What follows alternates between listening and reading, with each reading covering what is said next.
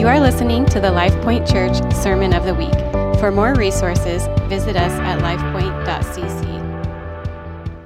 So now here we are at the end of chapter 13 of Hebrews, and I want to share this morning just two verses. Chapter 13, verse 20 through 21. Two verses, one run-on sentence, and it's a prayer and a blessing over these Hebrew believers. And so if you're ever wondering how to pray, Lord, how do I pray? What should I pray? There are these beautiful prayers throughout God's word that kind of give us a roadmap of what to pray. We see it at the end of this book of Hebrews. You'll see it in a lot of Paul's writings at the beginning of his writings. Philippians 1:9 says, I pray that the love of God may abound in you, that knowledge of who he is would increase, that you would have discernment to know what is right. Those are all things we can pray. We have permission to pray over ourselves. It's a roadmap of what is in the Lord's heart that we might pray and ask him for. Ephesians 1, that the eyes of our heart might be open to know him better. Do you want to know him better?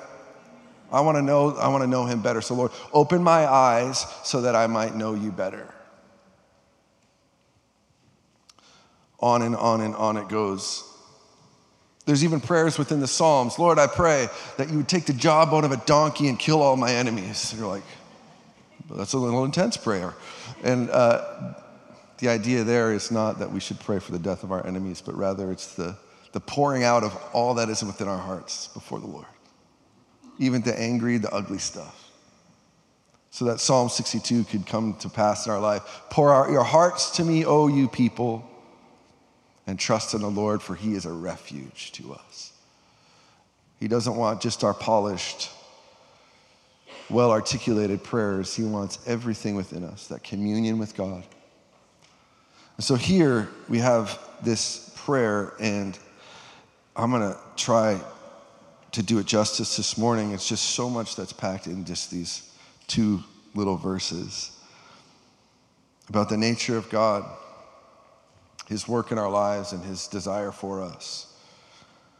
So in verse 20 it says, now may the God of peace, who through the blood of the eternal covenant brought back from the dead our Lord Jesus, amen, that great shepherd of the sheep, may he equip you with every good thing for doing his will, and may he work in us what is pleasing to him through Jesus Christ, to whom be the glory forever and ever. Amen.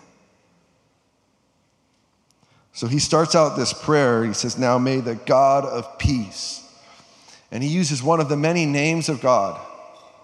And I find it interesting that he chose God of peace in this instance.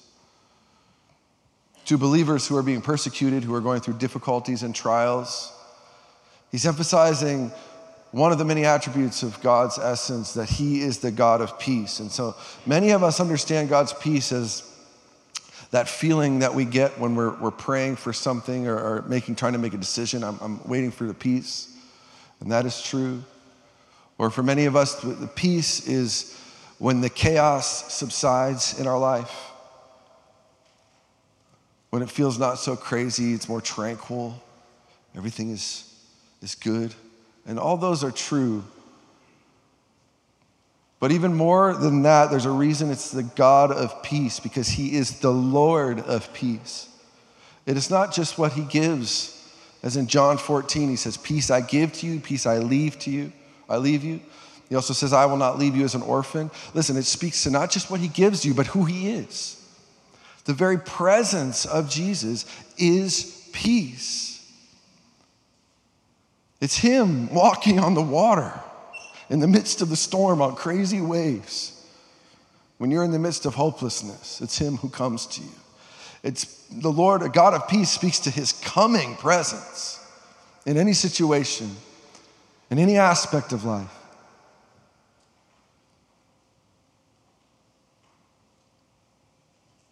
It also speaks to his power. Do you remember in Mark chapter 4 when the disciples are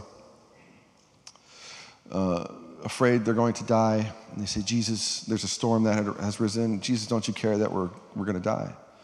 And Jesus is sleeping. Jesus says, oh, what happened to your faith? Do you forget who I am? He invokes his godly, creator power in that moment to make the storm cease. His peace speaks to an overcoming work. Listen, we want, oftentimes when we say, God, give me peace, it means, Lord, take me out of this situation. Lord, make the craziness stop. But there's an even greater work of peace that says in the midst of the storm, you can have peace because you are with him. He is near you. As Isaiah says that even though you walk through the fire, you won't be burned, but you'll walk through the fire. Or you'll walk through the waters, but they won't overwhelm you or overcome you, but you'll walk through the waters. It might get a little bit hairy. But Isaiah 9 says that he's the Prince of Peace, meaning he himself is peace. It speaks to his overcoming work of the enemy. Romans chapter 16, it says, the Lord of peace will trample Satan under your foot. Under our feet. The Lord of peace, wait, I thought he was the Lord of peace. Listen, just don't mistake his gentleness for weakness. He is powerful. He is a mighty warrior. And he comes to wage war on the works of the enemy, not on people, but comes to destroy the works of the devil, the Bible says. And he incorporates us, his people, into that plan. In Romans chapter 16, he's speaking of that great day when Jesus comes back for a pure and spotless bride, when the devil is chained up for 1,000 years until he is thrown into the lake of fire. But we are incorporated into that battle. The Lord, the Spirit of God comes and lives in us, and we walk in power, authority every day. This overcoming work to trample the devil underfoot. I think it was Bob Gladstone, Dr. Gladstone, when he was here, he said if Christians really knew the power which they walked with, the devil would be having a bad time. But we walk in this kind of, with our hands tied behind our backs. But he is the God of peace. Matthew 10:34 says, I come not to bring peace, but a sword. And that sounds like he's contradicting himself, doesn't it? But he brings this gospel of peace, and he's calling the world to decision. Jesus is calling the world to decision, and he has been for 2,000 years. Who will be your master? Who will be your king? Who will you follow? Who will be the Lord of your life? And for some, that will bring turmoil because they want to sit on the throne of their own hearts. They want the kings of this world. But for those of us who follow Jesus, we will find a salvation of peace, a gospel of reconciliation.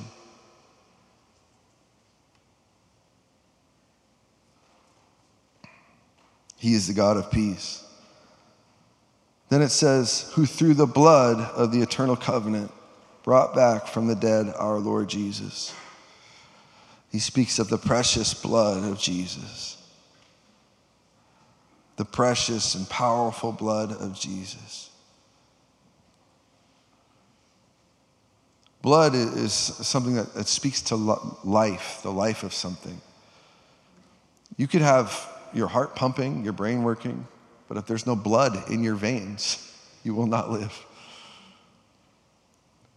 It is the life that's coursing through our veins is the blood. And so the blood speaks to the life of Jesus, the pure, perfect life and blood of Jesus. Overcoming every temptation, every power of darkness, the powerful blood of Jesus, and it is enough for you. It's not just a saving agent, it's a protecting agent. We plead the blood over our minds, over our hearts. The enemy hates the blood of Jesus because it speaks to defeat. The blood of Jesus speaks to the defeat of the enemy.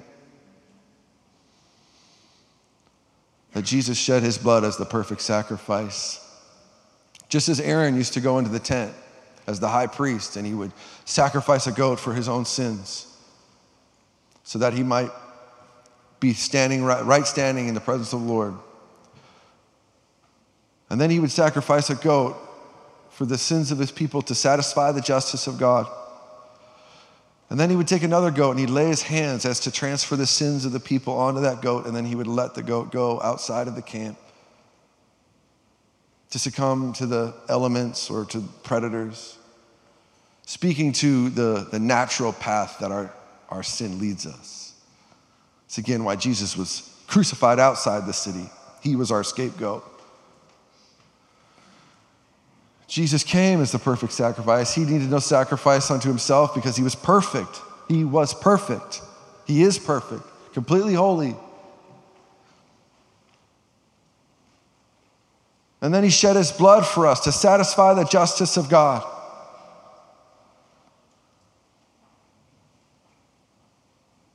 And to cleanse us from the defilement that sin brings us.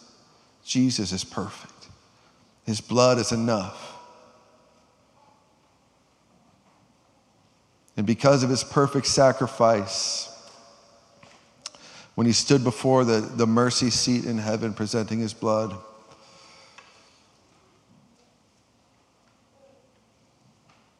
it cleanses us of all unrighteousness, of all sin, even the darkest of stains. Listen, you think about having white carpet and spilling like red Kool-Aid or something on it. You could sit and you just scrub it. You try all the infomercial cleaning products there are, OxyClean, whatever, and you might get it out, but odds are you're still going to be able to see it. Or you might even knowing, nobody else might see it, but you might know that there's a stain there. Listen, the blood of Jesus cleanses you of all unrighteousness, every sin, like there was no sin. The remnants of it, there's not even little particles of it. You are cleansed, you are clean, you are blameless, justified before the Lord because of the blood of Jesus, which ushers us into this new and better covenant, Jeremiah 31 says. That no longer the law of God is written on tablets of stone, but now it is written on our hearts. We have Holy Spirit living in us, transforming us from the inside out. This is the blood of Jesus, the power of the blood of Jesus. And then he was raised from the dead, our King, King Jesus. And so every time you love beyond yourself, you prophesy, you declare the risen Christ. Every time you pray for healing and someone gets healed, you declare the risen Christ. Every time you show kindness and encouragement to someone that doesn't deserve it, listen, you are declaring the risen Christ. Every time you pray in your prayer language, you are declaring the risen Christ. We do not serve a dead God, but one who is alive, who's given us the Spirit of God to walk in victory and power every single day. And now we are ushered into this covenant, and he becomes our bridegroom. He becomes like our husband who will stay true to his covenant. He is a God of covenant, the Bible says. He will not break his promise. To never leave us or forsake us, to give us everything we need for life and godliness, to equip us for every good work. But he won't hold us a hostage either. We get to choose. He will never rob us of choice. We get to choose. But he is a God of covenant, and he will not break that covenant.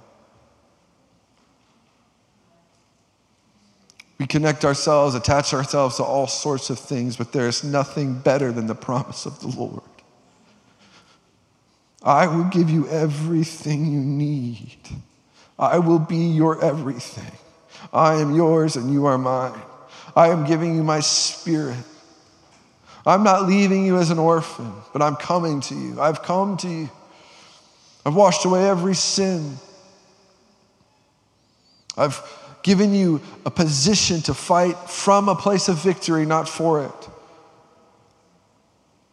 I have called you my son. I have called you my daughter.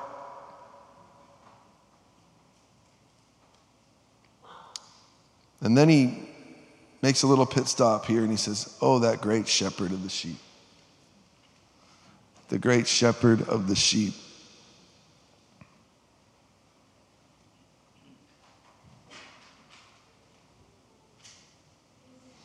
Again, this speaks to his character, his attributes. You've heard me say it before, but the moniker sheep is not an incredibly flattering one. Sheep are not particularly intelligent. They really have little ways in which they can protect themselves. They have good eyesight, good hearing, so they can see and hear danger. There's not a lot they can do about it.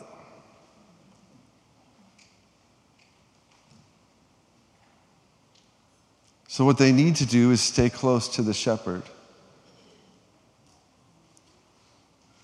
Apart from the Lord, there's little to nothing we can do against the plans and schemes of the enemy. But that's why we stay close to the shepherd, the chief shepherd. And he's not like a shepherd of the world where the sheep are like a commodity or they're strictly for utility, but he loves his sheep. The Bible says he laid down his life for the sheep. When Jesus looked over the city, he began to weep and he said, they're like sheep without a shepherd. Oh, how I long to gather them like a mother hen gathers her chicks. This is a shepherd who loves us, who leaves the 99 to come and pursue us, to come and find us,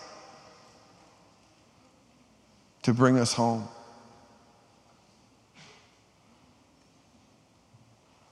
So we stay close to the shepherd.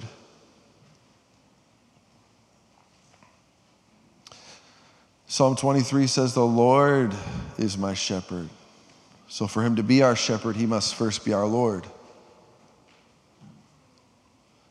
And then when he becomes our Lord and master, meaning he is the one who has all authority in our life, he is the one who makes the decisions and calls the shots, who we submit ourselves to, then he becomes also our shepherd. We know him as shepherd. It's not a theory. We know him as shepherd, that we walk with him.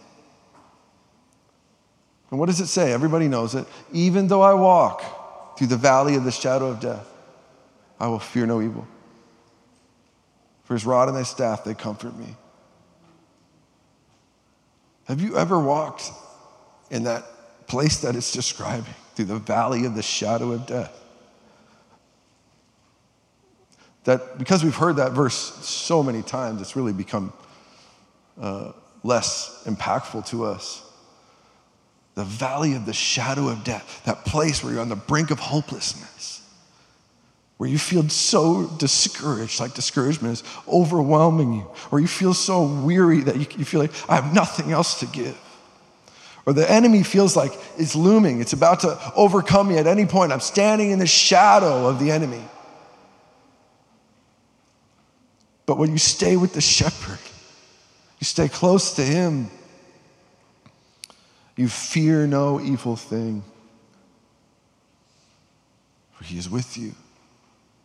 As Psalm 91 says, makes all these promises, but they're only for those who dwell in the shadow of the Most High. So we position ourselves in that place of dwelling, which means we live in that place. We don't just come when we need a rescuing, but we dwell in that place of the shadow of the Most High. So even though we feel hopeless at times, we know that we live within the arms of the living hope, Jesus.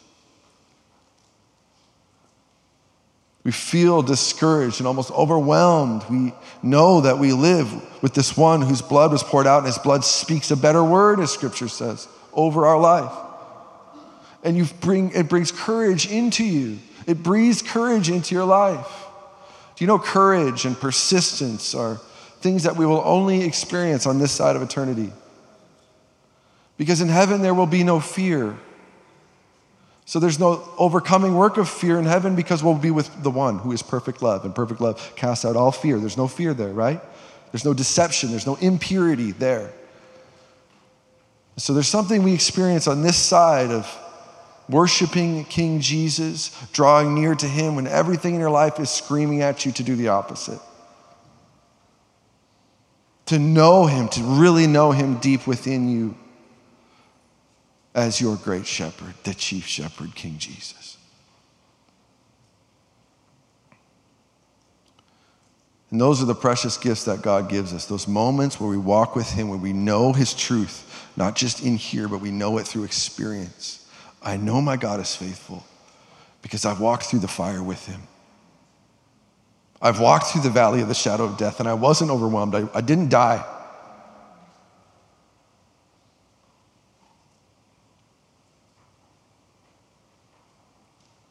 Verse 21.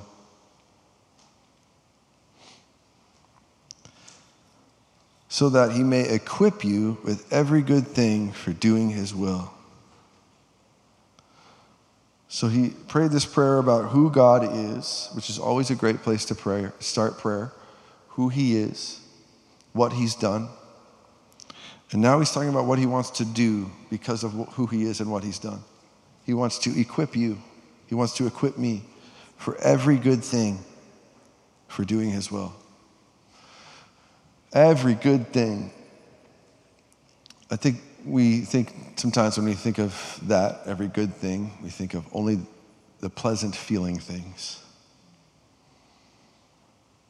Most of the things that matter or are worth anything in our lives came with a price, didn't they? And so sometimes, in this instance, he says everything good, it doesn't mean that it's always going to feel good, but it's going to be for your good. It's like, man, if my kids, if I let them, they would eat pancakes for every meal of the day, right? And if I was concerned about just being their buddy and letting them, I don't ever want them to feel anything unpleasant. I'd say, yeah, go for it. You eat those pancakes. You want more, have it. And as much juice as you want. Orange pop, bro, you have as much orange pop as you want. But what is my job as a parent? Oh, I got to give him some broccoli sometimes. We say it a lot. My son goes, I don't like this. And I go, I'm sorry you don't like this. It would be a lot easier if you did. But you're going to eat it. So you don't have to like it. You just have to eat it. This is how the Lord is with us. That's sometimes how I feel as a pastor. I wish I could just communicate pleasant things to you, but sometimes there are things that are unpleasant that need to be communicated that are for our good. I'm grateful for people in my life who have spoke that's things that do not feel good, but that are for my good, so that I might grow up in the things of the Lord, that I might walk in greater maturity in the things of the Lord. It doesn't mean it's always going to feel good, but he wants to equip us for doing his will.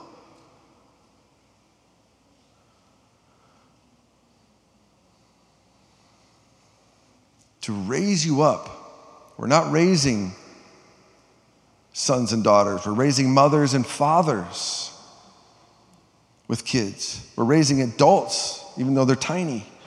One day they'll be big, right? We want them well equipped for this world, to face this world. We want them to walk in the power and authority, to understand the power of the Holy Spirit that lives in them and on them. My daughter, we don't use the term shut up in our house for obvious reasons. And the other day, my daughter asked me, she goes, Dad, is it okay if I tell the devil to shut up? And I go, it is absolutely okay to tell the devil to shut up. And so the devil has been told to shut up a lot for multiple reasons, I'm sure.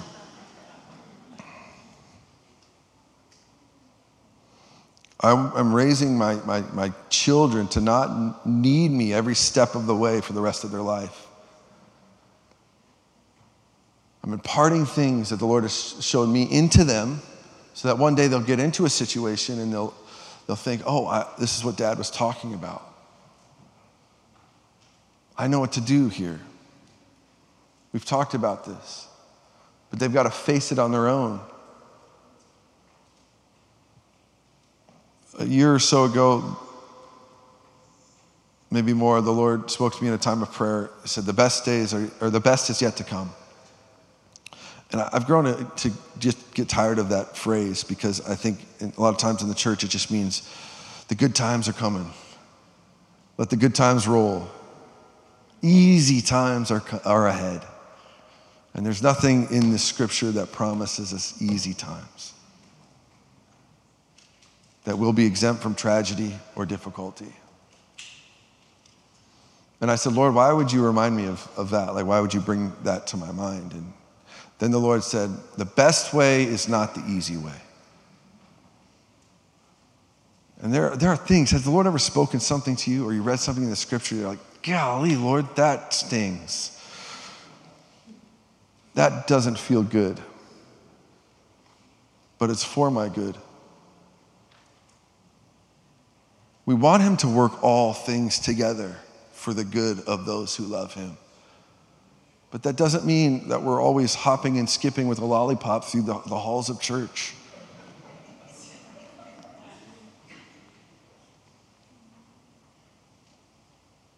It means even though we walk through the valley of the shadow of death, we will not fear. He wants to equip you for everything good, for his will. Not mine, right? His will. And may he work what is pleasing to him. Pleasing to myself? No, pleasing to him. I want my life to be pleasing to him. When we think about honoring people in our lives, it begins in your heart. How you honor people, the inner dialogue that you have about people within your own heart, honor starts there. Love starts there. God, remove the impurities from my heart, or remove the critical nature and judgmental nature of my heart I have at times.